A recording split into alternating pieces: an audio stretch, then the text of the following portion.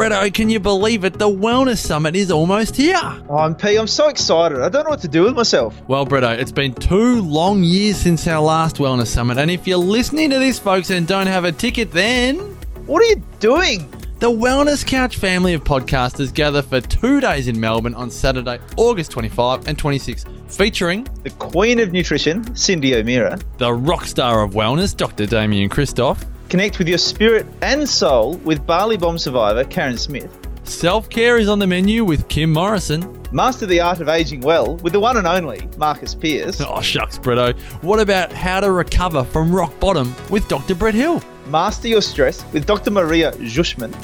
Get empowered with Imogen Bailey. Female health experts Dr. Andrea Huddleston and Ashley Bond. Master your sleep with Audra Starkey. The natural nutritionist Steph Lowe. Australian Idol winner Wes Carr. Woohoo! And Quirky Cooking's Joe Witten and Fuad Kassab and a whole lot more. Oh, what a lineup, MP. Seriously, why would you not be coming to the Wellness Summit? Not to mention our world-class exhibition of Australia's most incredible sustainable wellness products and services. MP, we've done the final layout. There are less than 100 spaces left. And there's only a few discounted tickets available at thewellnesssummit.com. Marcus, be there or be square. Zazen Alkaline Water presents the 2018 Wellness Summit, Saturday, August 25 and 26 at the Collingwood Town Hall. Get in quick, folks. The final release of discounted tickets available at thewellnesssummit.com. See you there, Bretto.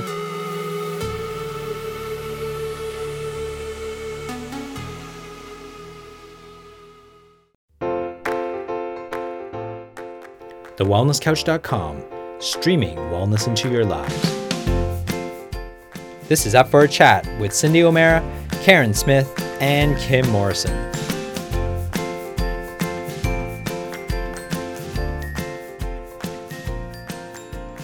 Here we are up for a chat about the hottest topics that are important to you, inspiring you to awaken the change within.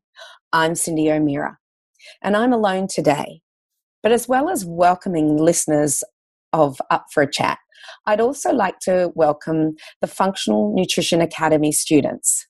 And the reason I'm doing this recording is, firstly, we did an interview with Carrie Gillam, who is an investigative journalist who wrote the book Whitewash. And Whitewash is about glyphosate, Roundup, which is the active ingredient in Roundup. It's also about Monsanto. It's about the Environmental Protection Agency as well as the FDA in the USA. And it's all about the corporate greed, the lies, the deception about a product that was said to be safe but perhaps isn't. So for those that have listened to that, this is just more about Roundup and glyphosate. For those who haven't listened to it, I recommend that you go and listen to it. It was July 17th in the Up for a Chat podcast. And as far as the Functional Nutrition Academy students, I'm doing this for you also because I think it's important that you understand how glyphosate is affecting our health, or how Roundup is affecting our health. So we're going to not only talk about how it's affecting our health, but we're also going to be talking about the history of glyphosate, because I think that is really telling. And anything that we do with the Functional Nutrition Academy is that we always look at the historical perspective. So when we look at nutrition, there are 2 underlying philosophies that we look at. The first one is vitalism. So vitalism being that we are an innate intelligence, given the right resources, the body will do the right thing by itself. It will be healthy. It knows how to be healthy. And those right resources could be, or are, sleeping, time out, movement, good food, sunshine, connection. So these are the basics of what we need to give the body, which is an evolutionary body, in order to be healthy. And the other part of that is then stop interfering with it. And interfering with it could be with chemicals. It could be with, taking medications that are not necessarily right for the body. So when, often we hear the thing about side effects of medication. And I was listening to someone recently who said it's not a side effect, it's a total effect of the medication. And we call it the side effect, but in actual fact, medication could work on a biochemical pathway. And if it's working on that biochemical pathway, then there are other things that it will affect as well. And so it's called the total effect of the drug, not the side effect of the drug. I thought that was an interesting concept. So I spoke about Roundup and glyphosate at the Functional Nutrition Academy Summit that we had at the end of July. And I want to go further into it as to, I didn't have time, at that point, and I wanted to go further into, what are the health effects of glyphosate? So when we interviewed Carrie Gillam, the author of Whitewash, we talked about the political aspect of it, not so much the health aspects of it. So I really want to get into the health aspects of it. One of the things that I have been speaking about when I've been around Australia on my tour is trying to inspire people to talk to their councils as to why they're spraying glyphosate, here are the effects, and what do we do about it and what are the alternatives. So I'll make sure that in the show notes that you have a whole bunch of information that I've sent to my council and that you can then send on to your council so that, they get to know what you know, because it's really important that they do get to know what you know. So let's first look at the history of glyphosate. But before we talk about glyphosate, because some people call it glyphosate, and it's actually not a phosphate. The real name of glyphosate is glycine methyl phosphonate. And what they did was that they just reduced the name down to glyphosate. So I even had trouble saying it. So it's GLYPHOSATE.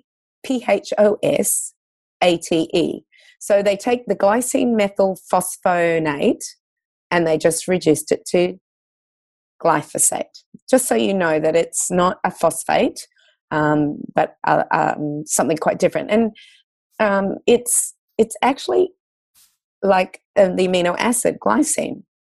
And one of the things that was proposed by Dr. Stephanie Seneff was that glyphosate actually replaces glycine in the amino acid chain, which is it's not a great thing. Anyway, we'll be talking about that. Let's just talk about the history of chemicals until we get to glyphosate. But if we look back in the late part of 1890s, they started to use arsenic of lead, so arsenic and lead, in order to help with pests. And very much they used it in the 14 states of the USA where they were growing corn and wheat and soya. And they used it on a locust plague. So that was 1938 and 1939. Arsenic and lead was used in quite a widespread amount, probably in more than it's ever been used. Then DDT started to be sprayed about the 1940s, so mid-1940s, as a pesticide. It was also used to get nits out of hair. There were lots of advertising about DDT, that it was good for you. You can actually go back on and Google it yourself and say advertising for DDT. I had somebody recently send me a recipe book that had advertising for DDT from the 1940s and 50s. And one of the things that I noted was that they said to put it on your paint with your paint and paint it on your walls of your house to stop insects. It's just unbelievable, really, what it was used for. And then 1970s, glyphosate started to be used as herbicide. But before the 1970s, it was patented as a descaling agent. So this was 1964. It was patented as a descaling agent. Now, a descaling agent means that glyphosate would take minerals out of something, so a big boiler, or let's take your kettle, and you know how all the minerals start to increase on the surface inside your kettle. Well, it was used to descale, means that it takes the metal off the container. So whether it be your kettle or whether it be a big boiler, it was used as a descaling agent. So what it basically did is it chelated minerals out of solution. And what they noticed is if they descaled something and then added water to it and then put it back into the earth or onto nature, it would kill everything. So in 1969, Monsanto bought the patent and they patented it as a herbicide. And it was a broadleaf herbicide. It basically killed just about everything. So in 1969, it was patented as a herbicide. But it wasn't until 1974 that it came onto the market. And it was more for the backyard gardener. It was advertised to not only, backyard gardens for vegetables, but backyard gardens for dandelions and weeds. In actual fact, one of the best advertising that was ever done was Rose Bowl advertising, where they had a male looking like he was drawing guns from his side pockets to kill the 5 dandelions on his concrete driveway with Roundup. So it became very popular with the gardener. So that was the 1974. Then in 1996, there was a new crop that was called genetically modified crops, and many of them were Roundup ready crops. And I've heard some people say that these Roundup ready genetically modified crops were actually created to sell more Roundup. Whether that's right or wrong, I've heard people say that, and you can take it for, any way you want to. But I've actually heard quite a few people say that it was used to sell more Roundup, because Roundup then was seen as something that was harmless, that didn't affect humans, only affected bacteria, plants, and fungi. So it was seen as something that was quite extraordinary. But I also want you to know in the 1990s that Monsanto was fined a lot of money for lying about Roundup. Nobody seemed to get the memo for it. And what amazes me today is that I can go on articles on our Australian ABC, our Country Hour, and see people talking about Roundup and how safe it is. Still today, they are saying this. Yet, it was the 1990s when Monsanto was actually fined for lying about the safety of it. So, of course, Roundup ready crops include soya, canola, sugar beet, alfalfa. So these are all Roundup ready, and most genetically modified crops are Roundup ready. We're now looking that Roundup is not working so much anymore. And now what we're seeing is not only Roundup ready, but we're seeing dicamba ready as well as 2,4-D ready. So now you can get genetically modified crops that can resist those 3 herbicides. So in other words, once the plants are planted and they start to sprout, you can actually spray Roundup on them, because they're not killed by Roundup, they're not killed by dicamba, and they're not killed by 2,4-D. So I find this quite scary, because they're spraying more and more chemicals on our food supply at any time throughout the crop growing, which means that those chemicals will stay within the food supply, which then causes all sorts of ill health. So that's all of our Roundup ready GMO crops. That was 1996. Then in the year 2000, they started to use Roundup as a desiccant or a drying agent.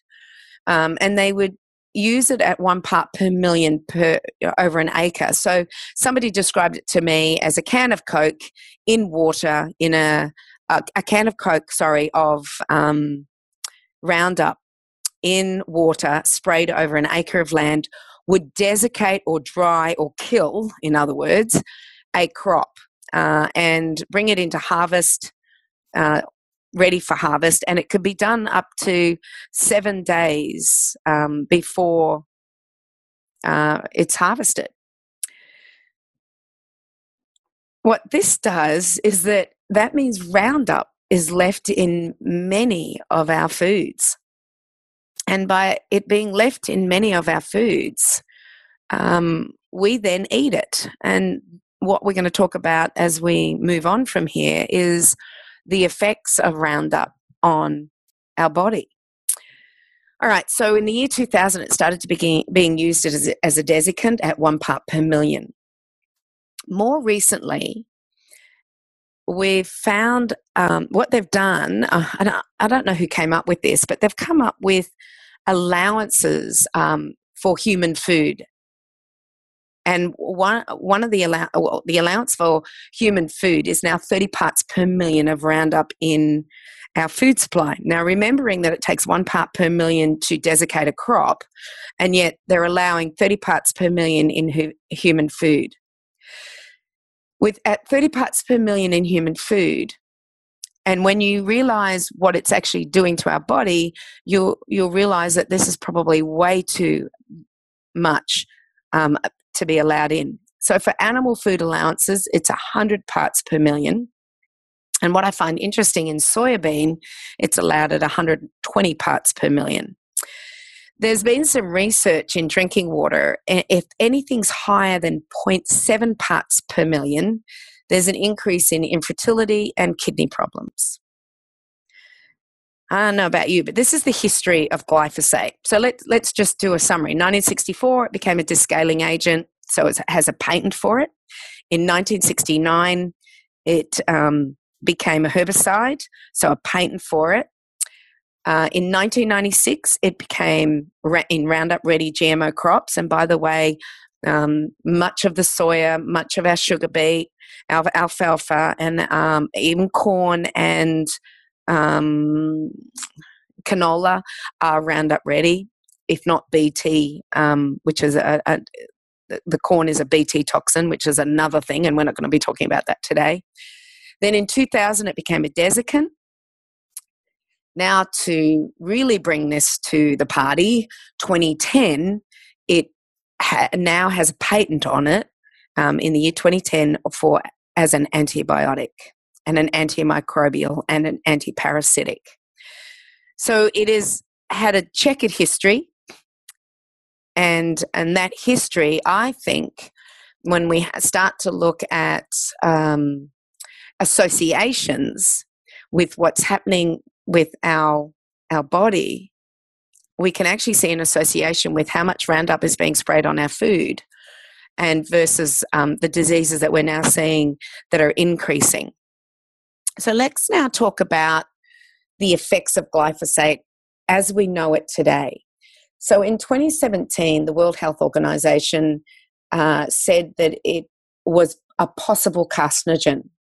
As I speak today, there is a case going on in America where a gentleman is suing Monsanto as a result of him spraying Roundup, being told it was safe, and now having non-Hodgkin's lymphoma. And if you remember when I spoke to, or Karen, Kim and I spoke to Carrie Gillam, we were told about a class action of non-Hodgkin's lymphoma with Monsanto, but the first case is being heard at the moment, and I do believe that summations are happening at the moment. So I don't know the exact results, but if I do know the results, I'll let you know in the show notes. So that was the first thing that we know is it's a possible carcinogen, especially for non-Hodgkin's lymphoma. Secondly, I said to you that in 1964 it was used as a descaling agent, which means that it chelates with minerals, which it binds with minerals. And what it takes out of solution is sulfur, iron, copper, zinc, calcium, magnesium, cobalt, manganese, molybdenum, and selenium. So it chelates with these minerals. So if you're consuming it, then these minerals will be taken out of your body or not available to the body if it's in the food. So I find it interesting that we do have people that have iron deficiencies. Everybody seems to be spraying magnesium.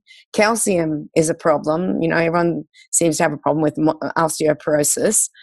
Selenium, people are saying that we have deficiencies with selenium. So the result of it being a chelating agent is that it basically takes these minerals out of solution. When it became a herbicide because it disrupted a pathway called the shikimate pathway. So that's spelled Shikimate. So the shikimate pathway is an enzymatic pathway that is only done by bacteria, plants, and fungi. It's not done by the human cell, but it's done by those three microorganisms. And what it does is that it produces tyrosine, tryptophan, phenylalanine, coenzyme Q10, enterobactin, which carries iron, and folate. So the shikimate pathway is a series of steps, and at the end of those steps, it will produce these medicines that are in our food. So 3 amino acids, 2 of them are essential amino acids. Coenzyme Q10, enterobactin for iron, and folate. And I find it really interesting, since 2009, the Australian government believed that we needed folic acid to be mandatorily fortifying our foods, such as our breads and our flours and our cereals. So I find this interesting that this happened in 2009, and in the year 2000 we started to desiccate many of our crops, not necessarily our genetically modified crops, but our crops such as wheat or non-genetically modified canola. We also started to desiccate other grains like oats, rye, barley, our legumes such as red kidney beans, black beans, chickpeas, lentils. So all of these started to be desiccated with glyphosate. So every single one of them, there's a group called Moms Across America that has been doing testing of foods that are high in glyphosate as a result of this approximate 2000 beginning of the desiccation of our crops. And they've been doing where glyphosate is in our food chain, and many of the legumes and grains are now being seen to have glyphosate within them in 30 parts per million and above. And remembering that 1 part per million will kill a whole field. I remember when I put out the documentary What's with Wheat and I talked about glyphosate, I was given a roasting by a nurse who was the wife of a farmer in Canada. And she just kept saying that I was wrong about glyphosate. It was safe. And she was the one who actually said it's only a can of Coke over a whole acre, 1 part per million, that was causing it. And I've kind of been following her a little bit, and I noticed that she has a lot of health issues. And I sometimes wonder if she's seeing that these health issues may have something to do with the farm's practice of spraying glyphosate as a desiccant or pre-harvest. So the shikimate pathway produces what I believe are medicines in our food. And what's interesting is I'm seeing advertising for coenzyme Q10 on television now to take as a supplement. But perhaps all we have to do is start eating organic foods and stop this desiccation of our foods, our grains and our legumes with glyphosate. The other thing that we're finding that glyphosate is being sprayed in, and therefore it is found in the food or the drink or the produce, is that it's now being sprayed on vineyards or around vineyard or vines. So it can't be sprayed on the vine itself, but it becomes sprayed around it. And you'll see when you go past a vineyard how there is no greenery under the vine. You'll see it between the vines, but you won't see it under the vine. And I've actually been to vineyards and asked them, what are you spraying on there? And they'll say glyphosate or Roundup. It's being sprayed around nut trees.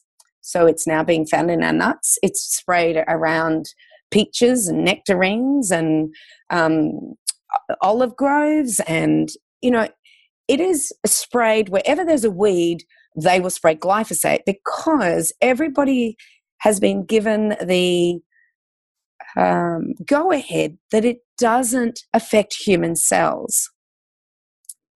So let's go back to the shikimate pathway. The shikimate pathway is like I said, bacteria, plants, and fungi produce the shikimate pathway. Now think about your microbiome or your microbiota even. So you have bacteria in every orifice on your skin, from the mouth right through to the anus, through your gut. You are just packed with bacteria. Some of these bacteria actually do the shikimate pathway. They produce your tryptophan, your tyrosine, your phenylalanine. These are precursors to your serotonin, noradrenaline, and dopamine, which are your neurotransmitters. 90% of tyrosine, tryptophan, and phenylalanine that is produced and then given to our body to produce our neurotransmitters is made in the gut. So when we have these beautiful bacteria that are being killed by glyphosate because of the food that we're consuming that actually has glyphosate in it and allowed in it at 30 parts per million, and if you're eating soya at 120 parts per million, then we're decimating the microbiome. We know that it's an antibiotic. It's been patented as an antibiotic. So if it's in the food and all the foods that I'm talking to you about, then you are eating it at quite a rate, and it is basically killing the microbiome. One of the things that they said is that it's the overuse of antibiotics that has been decimating the microbiome. But, we've been taking, and I don't necessarily agree with antibiotics, but I don't think that they're the whole problem. I really think it's the food that we're consuming, the amount of glyphosate that we're consuming. And by the way, there are other chemicals out there. I'm just picking one. And as Carrie Gillam said in our July 17th interview with her, she said they're just the poster child. Monsanto and Roundup are just the poster child for a big problem. And we could talk about other chemicals being sprayed on our food, pesticides. There's one pesticide that's being sprayed on our food that we know that if a pregnant woman is exposed to it, that it does change the development of the brain in the unborn child. So, it's not just glyphosate. I'm just picking on this one because it's probably used more than any other. In actual fact, I think since the 1970s, 9.8 billion kilos has been sprayed worldwide. And in the last 15 to 18 years, 2/3 of that has been sprayed. And I can't remember, but what I will do is I will put the report up on the show notes. There's this lady that has done a report, and she actually does the association as glyphosate is being sprayed. So have we seen an increase in pancreatic cancer, an increase in Parkinson's, an increase in so many disorders such as autism, neurological disorders such as MS. And you will see in this paper all of the things that there's an association with. And once we see the association, we then want to see, well, what's causing it and how's it causing it? And so what we're realizing now is it's the chelating of the minerals out of our body. It's the effect on the shikimate pathway. It's the antibiotic to the microbiome.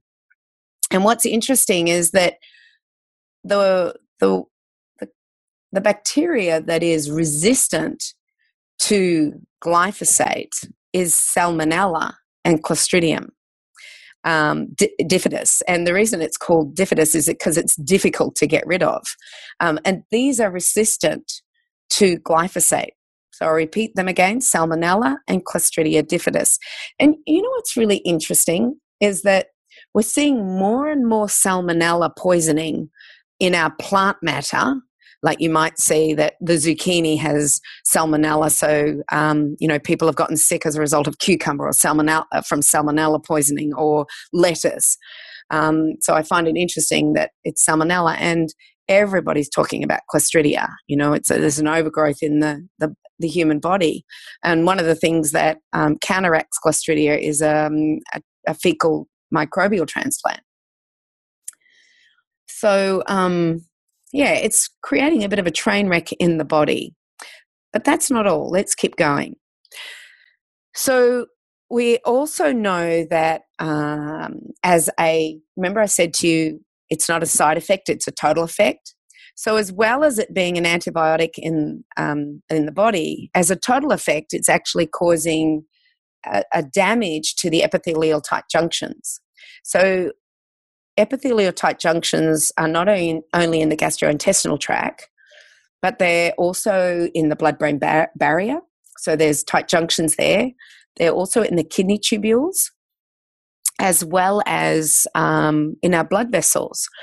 So these, our cells are being broken apart. So the Velcro type things that keep our cells together, that protect us from the outside world and from toxins and from leaking, are being broken by the damaging effects of Roundup and glyphosate. So when we break the epithelial tight junctions in the gut, we allow undigested proteins, bacteria, viruses such as Epstein-Barr virus, Guillain-Barré, all of these things, if we have consumed them, can now enter our body without heed. There's nothing protecting it. So these epithelial tight junctions, not only in our gut, are our protection, but also in the blood-brain barrier.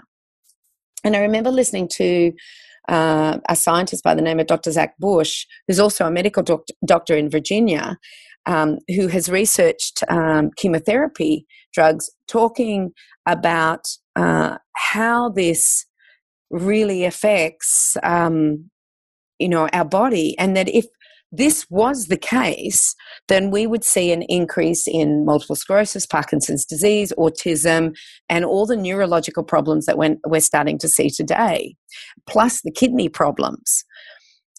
And we are actually starting to see that. I was listening to a podcast with a Professor Huber as well, Huber. So if you want to look up listening to any of his stuff. And he was asked, and I do believe it was with Dr. McCullough, he was asked, if you could choose between Roundup and DDT, now remember DDT was banned because of its neurological effects and many other things such as hormone disruption, etc. If you could make a decision between those two as to which you would rather have used, Dr. Huber said, hands down, DDT. And that's scary. He thinks that also Roundup and glyphosate, and when I say Roundup and glyphosate, they are different, because Roundup, even though glyphosate is the active ingredient Roundup has excipients that enhance the effect of glyphosate.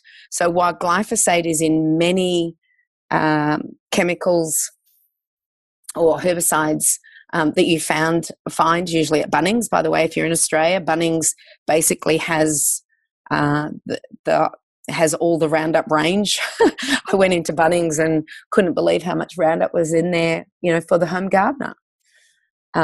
it's quite scary. And if only the home gardener knew. So if you know anybody that uses this, please give them this podcast to listen to. And if they don't believe me, get them to start looking at what is happening out there.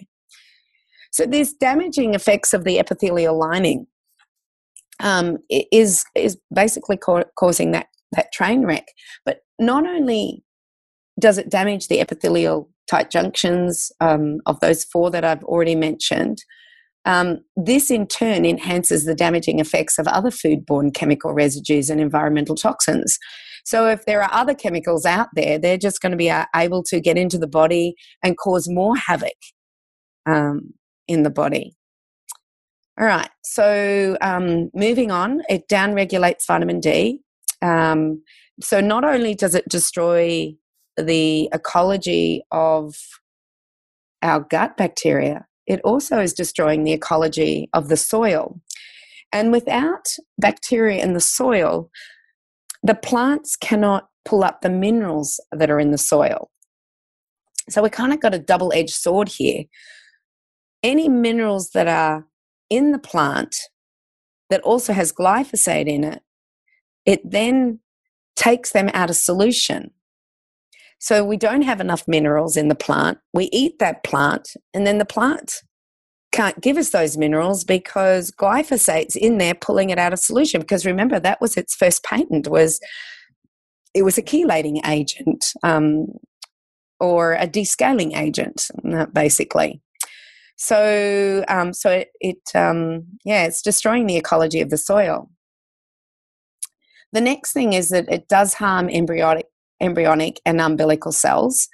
And what's interesting is that we had that research, I think in 2016, we put that research up on our What's with Wheat Facebook page. And I think since we've taken that Facebook page down, and only because we got so many Facebook pages that we have to deal with it, Changing Habits decided to take that down.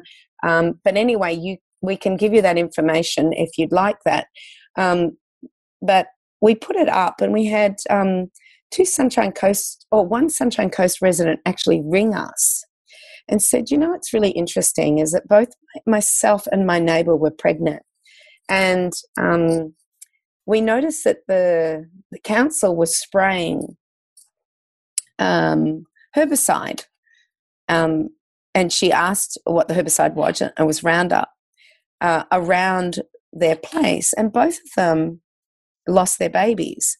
Now, they never, ever correlated that to the herbicide being sprayed until I put this article up about how Roundup and glyphosate harms the embryonic and umbilical cells. So we thought that was, rather interesting. And, it's not until people start talking about this that we really start to look at, what is actually happening, and we start to question what we are doing, not only in our councils being spraying it, but also in our food supply. All right, moving on with the glyphosate effects. It inhibits methionine. So a big thing at the moment that's happening is, everybody's talking about the MTHFR gene or SNP, and how there are 2 alleles that decrease our chances of, methylation. So what I find interesting is it the MTHFR and the 2 alleles that are really causing the problem, or is it the fact that glyphosate's in so much of our food that it inhibits methionine and is causing that methylation problem? It's worth thinking about. And I don't think this is lastly, but this is as far as, we know today. It replaces glycine in the amino acid chain. Remembering that the full name of glyphosate is glycine methylphosphonate. So one of the things is that it replaces glycine in the amino acid chain. When I went to interview everybody for my documentary, What's with Wheat, Dr. Stephanie Seneff was one of our last interviews, and she basically, said that she didn't think wheat was the problem, but it's what we're doing to wheat and what's in wheat. Because remembering that wheat is desiccated with glyphosate pre-harvest. So it's not only used to kill weeds before planting, it's also used as a desiccant before harvest. Now, not every farmer uses it, but many farmers sell their wheat, put it in the same silo as other farmers that may be using glyphosate as a desiccant. So it can be, it can be come into contact with the other wheat, and then, everything just comes into a melting pot. So the fact that it's replacing glycine in the amino acid chain, and remembering that, we are made up of proteins, and if glyphosate's sitting in there where glycine should be sitting in there, we don't know the havoc that it could be causing. So now that I've given you, the effects of glyphosate and what it's doing, and I want to go through once more where glyphosate is being found. So it's found in grains, especially wheat, oats, rye, and barley. And so your beautiful rolled oats that you might be having for breakfast, it's found in those. It's found in legumes, and it will be, especially if they're, and I'm not talking about organic here. I am talking about conventional foods. It's found in our seeds, so especially cotton and canola, because cotton is also genetically modified. But if canola is not genetically modified, number one, it will be sprayed on genetically modified canola. But if it's not genetically modified, it will also be sprayed on canola as a desiccant. So therefore, it will be in the oils. And remembering that if you see vegetable oil, you don't know where that's coming from. It could be from cotton and canola. It could be from soya. It could be, you don't know where it's coming from. I remember at a restaurant one time, and I saw they had sweet potato chips, and I love sweet potato chips. So I always ask, well, what do you fry your chips in? And they came back to me and they said cottonseed oil. And I just went, well, I won't be having the sweet potato chips. But it made me think, not only are they frying the sweet potato chips in it, but are they using cottonseed oil if they were making me an omelette or if they were frying anything in? So I actually said to them, please don't use any oil in my food. I'd rather use, a butter. But even we have to really consider butter as well, because our dairy cows, you might think they're grass-fed, and yes, they are, but when they go in to be milked, they will be given grain. So as they're being milked, they'll be given a grain to eat. And so while you don't see that happening, they're not being fed grain on the, outside the dairy, but inside when they're being milked, they are being fed a grain. Now, is that grain a grain that has been sprayed with glyphosate? And you're probably by now just throwing your hands up in horror and going, oh, come on, Cindy, what is there to eat? I'll get to that. I will get to what we can do, because we can do things. But just let's talk about, the foods that it's contained in. Other things that they're finding glyphosate in is wine, red and white. In actual fact, Mums Across America and Zen Honeycutt, that is part of Mums Across America, has been testing wines, and she found that most Californian wines had glyphosate in it. Oh, by the way, whiskey doesn't have glyphosate in it. It's distilled out.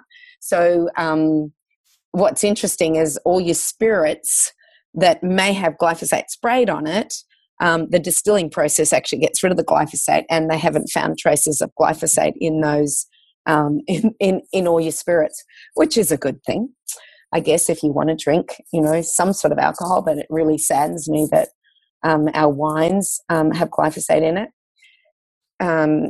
One of the associates with Stephanie Seneff, and I can't remember his name. It's sorry, I've forgotten his name, but he actually tested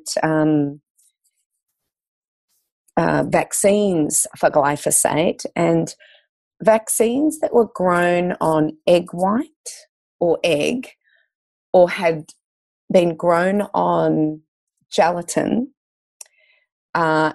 were contaminated with glyphosate, which is quite scary because that's injected into our system as opposed to going through our gut. It's still, it's to me they're all the same. But he did find that glyphosate was in those vaccines, not in all of the vaccines, and I don't remember which ones they were. But it's worth noting, which ones are grown on eggs as well as gelatin. So, one of the things that I pride myself on changing habits is that we try and get organic food as best we can, if not chemical free. And gelatin and collagen are really good sources of protein. And to find an organic gelatin is not easy. You see a lot of grass-fed gelatin, but to find, our beautiful gelatins that are also organic, it's not easy to find. But with changing habits, we do have an organic gelatin. So please check our organic gelatin out. Sorry, I don't have organic wines. I can't help you there. But you can, I'm sure you'll hunt some good organic wines out. So other places where we're finding glyphosate is in all foods that have derivatives or are made up of genetically modified foods. So our sugar beet, alfalfa, grains, corn, as well as soya. So all of those will have specks of glyphosate or parts per million of glyphosate in them. So look at breakfast cereals, chips, crackers, breads, baby cereals. All of these will have some sort of glyphosate in it.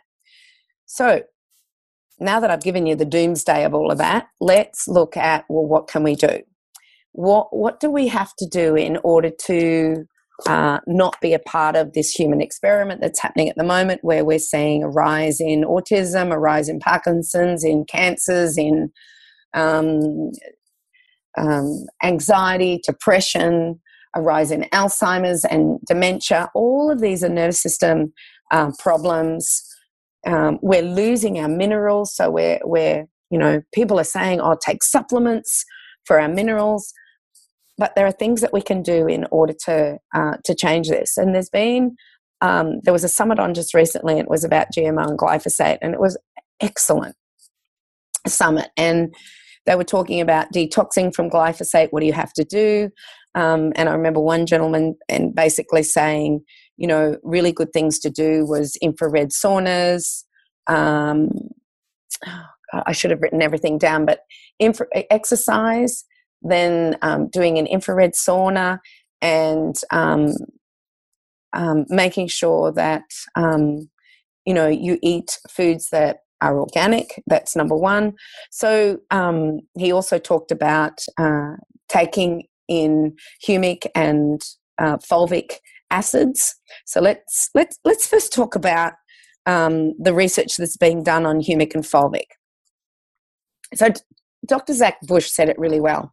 He said, Mother Earth must have known that we were going to really screw this up, that we were going to make a mistake, and that we needed an antidote almost to what we were doing to our soils and to the ecology of the soil, as well as the ecology of our gut. And one of the things that they discovered was that the humic and fulvic acids, now let me tell you what humic and fulvic acid is. It is something that was laid down, or vegetation that was laid down thousands, if not millions of years ago. And what happens is the vegetation dies, the bacteria grows on it and lives on it, leaves it, and then the next lot of vegetation dies, the bacteria moves to that, degrades it. And basically what happens is over time it changes. And you will have heard of peat, P-E-A-T. So peat is the beginning, well, it's actually one of the stages of how it changes. So it goes from peat, and then it turns into a type of coal called lignite, and then basically turns into coal. And it's vegetation that's laid down. The bacteria kind of lays down or eats it, lives on it, goes to the next level, and it's laid down over thousands and thousands, if not millions of years, and turns in, like I said, to peat, to lignite, to coal. This humic and fulvic acid, as it's called, holds minerals as well. So anything that was in the plant stays there. The bacteria doesn't stay there. The bacteria leaves because it can't live on it anymore. So it's almost sterile. But what it leaves there is what was in the plant. So it is filled with minerals. And in actual fact, fulvic acid will carry 70 plus minerals with it to parts of the body in order for the body to be able to use it. So it's filled with minerals. 80 plus minerals will be in that humic and fulvic acid. Also, the bacteria leaves behind its communication system, and it's a carbon-based redox molecule that's left. So one of the things that I remember 20 years ago, I was listening to somebody talking about, and I can't remember the name of the guy, but he spoke about Dead Doctors Don't Lie was the name of and it was an audio back then on a cassette that I listened to, and it's called Dead Doctors Don't Lie. And as I'm listening to him, he was talking about this mineral formula. And the mineral formula was filled with 80 plus minerals. And I found this guy in America, and I started to import his minerals for my family into Australia. And for years and years and years, I made sure that my kids ate it and I ate it. We took it every single day, and they were called colloidal minerals. And then when I started the Changing Habits food line, I decided that I wanted these minerals in the food line. So I rang the company and I wanted to order a ton, 1,000 litres. And so they sent me the spec sheet, and I noticed that in the spec sheet there was a preservative that I didn't agree with. And I was really upset when I found out there was a preservative in it. And so I just decided that there's no way, knowing that. So they didn't put it on when I only bought, 5 litres of it. But when they send you the spec sheet, they show you that there's a preservative in it. So I realized that I didn't want to buy those colloidal minerals anymore. And I just thought, what can I do now?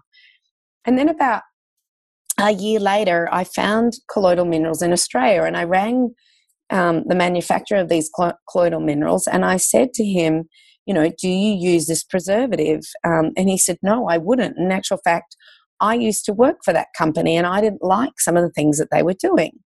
So basically what this company did in America is that these minerals were part of the humic and fulvic acid, which I was just talking to you about. And what they did was that they separated the humic and fulvic acids, and they alkalized the fulvic acid. And I said to him, so why don't you separate the humic and the fulvic, and why don't you alkalize it? And he said, Cindy, the earth gives the humic and the fulvic together. And our colloidal minerals are 80% fulvic and 20% humic. And the reason I don't change it from an acid to an alkaline is that is how the earth has given it to us. And most of the foods that we consume is acid, and our stomach is acid. And so I don't want to alkalize the stomach. So I leave the humic and the fulvic acid together, which has all the minerals as well as the carbon-based redox molecule. So that was how Changing Habits got its colloidal minerals.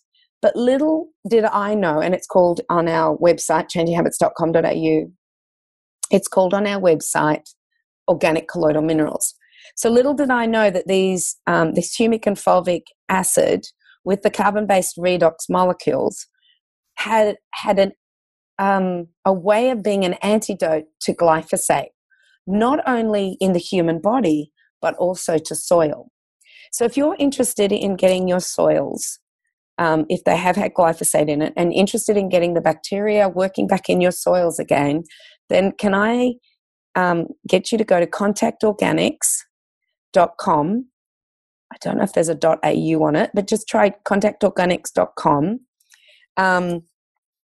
And you will find, if you're a farmer or if you're a backyard gardener, you can buy these humic and fulvic acid for your gardens. As far as for the garden in your body, the ecology of your gut, then please go to changinghabits.com.au and you can buy our organic colloidal minerals. And I recommend that you put drops in your kids' waters. So just get a dropper and put a couple of drops in their bottled water or their glass of water, or wherever you have water, just put a couple of drops in. And for adults, you take the recommended allowance, which is, I think, a teaspoon a day. I would even take a half teaspoon in the morning and a half teaspoon at night. And what this does is it gives back the communication system for our bacteria. Number one, it helps close the epithelial linings of the tight junctions of your body, as well as helps with the tight junctions of the blood-brain barrier and the kidney tubules and the blood vessels. So it's a type of antidote. But you can't continue to eat foods with glyphosate in it because it's just a waste of time doing this.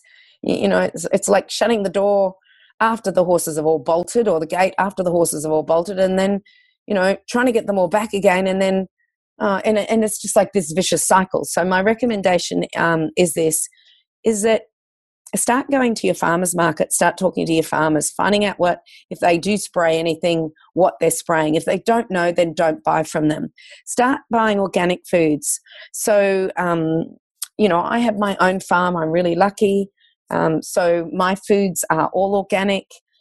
But if you don't have a farm, then find a farmer who does like a subscription. So let's look at our young men and women out there that want to be farmers. And all the multinationals have taken that ability to make money from small farms away. And the only way we're going to get this back is if we start supporting our small farmers in our local community. I believe if that we start buying from our small farmers, and especially our organic and our chemical-free small farmers in our local community, then we can start to change what's happening here. We can start to improve the health of our children's body, our own body. We can look for a brighter future as far as our health goes, instead of seeing the decline in our health. And by doing this, we're not only going to help our health, we're going to help the economy of the community that we're living in. So what I do is that I subscribe to an organic farmer here on the Sunshine Coast, and every week I get a box of food. And that box of food is seasonal. So I don't know what's going to come. I have asked them if I can always have some garlic and ginger in it. So, you know, if my farm's not producing everything that I want, then I subscribe to this farmer. And he sends me a box, and it could be, you can ask for a $50 subscription or a $100 subscription. It's up to you what you do. And I know they're all over Australia because I keep running into them. When I was doing my tour this year, I kept running into them. So they're there. So you subscribe to these guys and they give you seasonal, local, organic, chemical-free foods. As far as foods that you cannot buy in your local area, and they're foods that, you know, like salt or rapadura sugar or, you know, chocolate or coffee or things like that, you know, find these as certified organic. So Changing Habits has a lot of these foods that you can purchase from us. And we get as much organic as we can. So we not only have our Changing Habits foods, but we now have a marketplace, and that marketplace has we've introduced nuts and seeds and muesli bars and mueslis themselves, and we're also doing other people's foods as well. So that's a good thing. So let's just summarize what you need to do. Number one, get the organic colloidal minerals for your body with the humic and fulvic. If you have a garden, look up contactorganics.com. It could have .au on it to get some for your garden. Find and seek out your local farmers markets, start getting organic produce, make sure all of your grains and your legumes are organic, especially your tinned. If you're going to go tin legumes, definitely make sure they're organic, make sure there's no BPA linings on them. If you can, just buy dried ones so that you can do them yourself. I know they're not as convenient, but they work brilliantly. Okay, I think that's about it. I've been going for the last 55 minutes. I've given you as much information as I can on glyphosate. I hope my Functional Nutrition Academy students have enjoyed this. Got a lot of information out of it. Remember, in the show notes, I will give you lots of information so you can go to your council and ask them to stop spraying it. I actually wrote a letter to my local council. Let me just see if I can find it in my email. I actually wrote it recently, and I was quite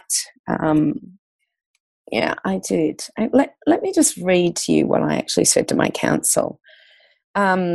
So first of all, I rang my council because I've been bugging them for 3 years about this. And I said to my council 3 years ago, it's about changing. I went and saw people on the council. I'd said it in a talk. I've been on radio. I've done everything I can possibly do to make my council know that we should be stopping Roundup. And then in April this year, I got a letter that they said that in 10 years that they would stop the spraying of glyphosate. And I felt that was not good enough. So in total, I figured that they'll be going for 17 years to get rid of the spraying of glyphosate. And to me, that wasn't good enough. So I basically said this. I said, thank you so much for getting back to me and asking me for more information about Roundup and the active ingredient glyphosate. I would like to reiterate that 10 years seems far too long to stop using a herbicide on our streets, sports grounds, dog parks, playgrounds, and parklands that has been linked to non-Hodgkin's lymphoma. I've sent this email to my solicitor as I feel that if the council gets this information, knows this information, then it is negligence on their part if they continue to spray Roundup and glyphosate on the Sunshine Coast.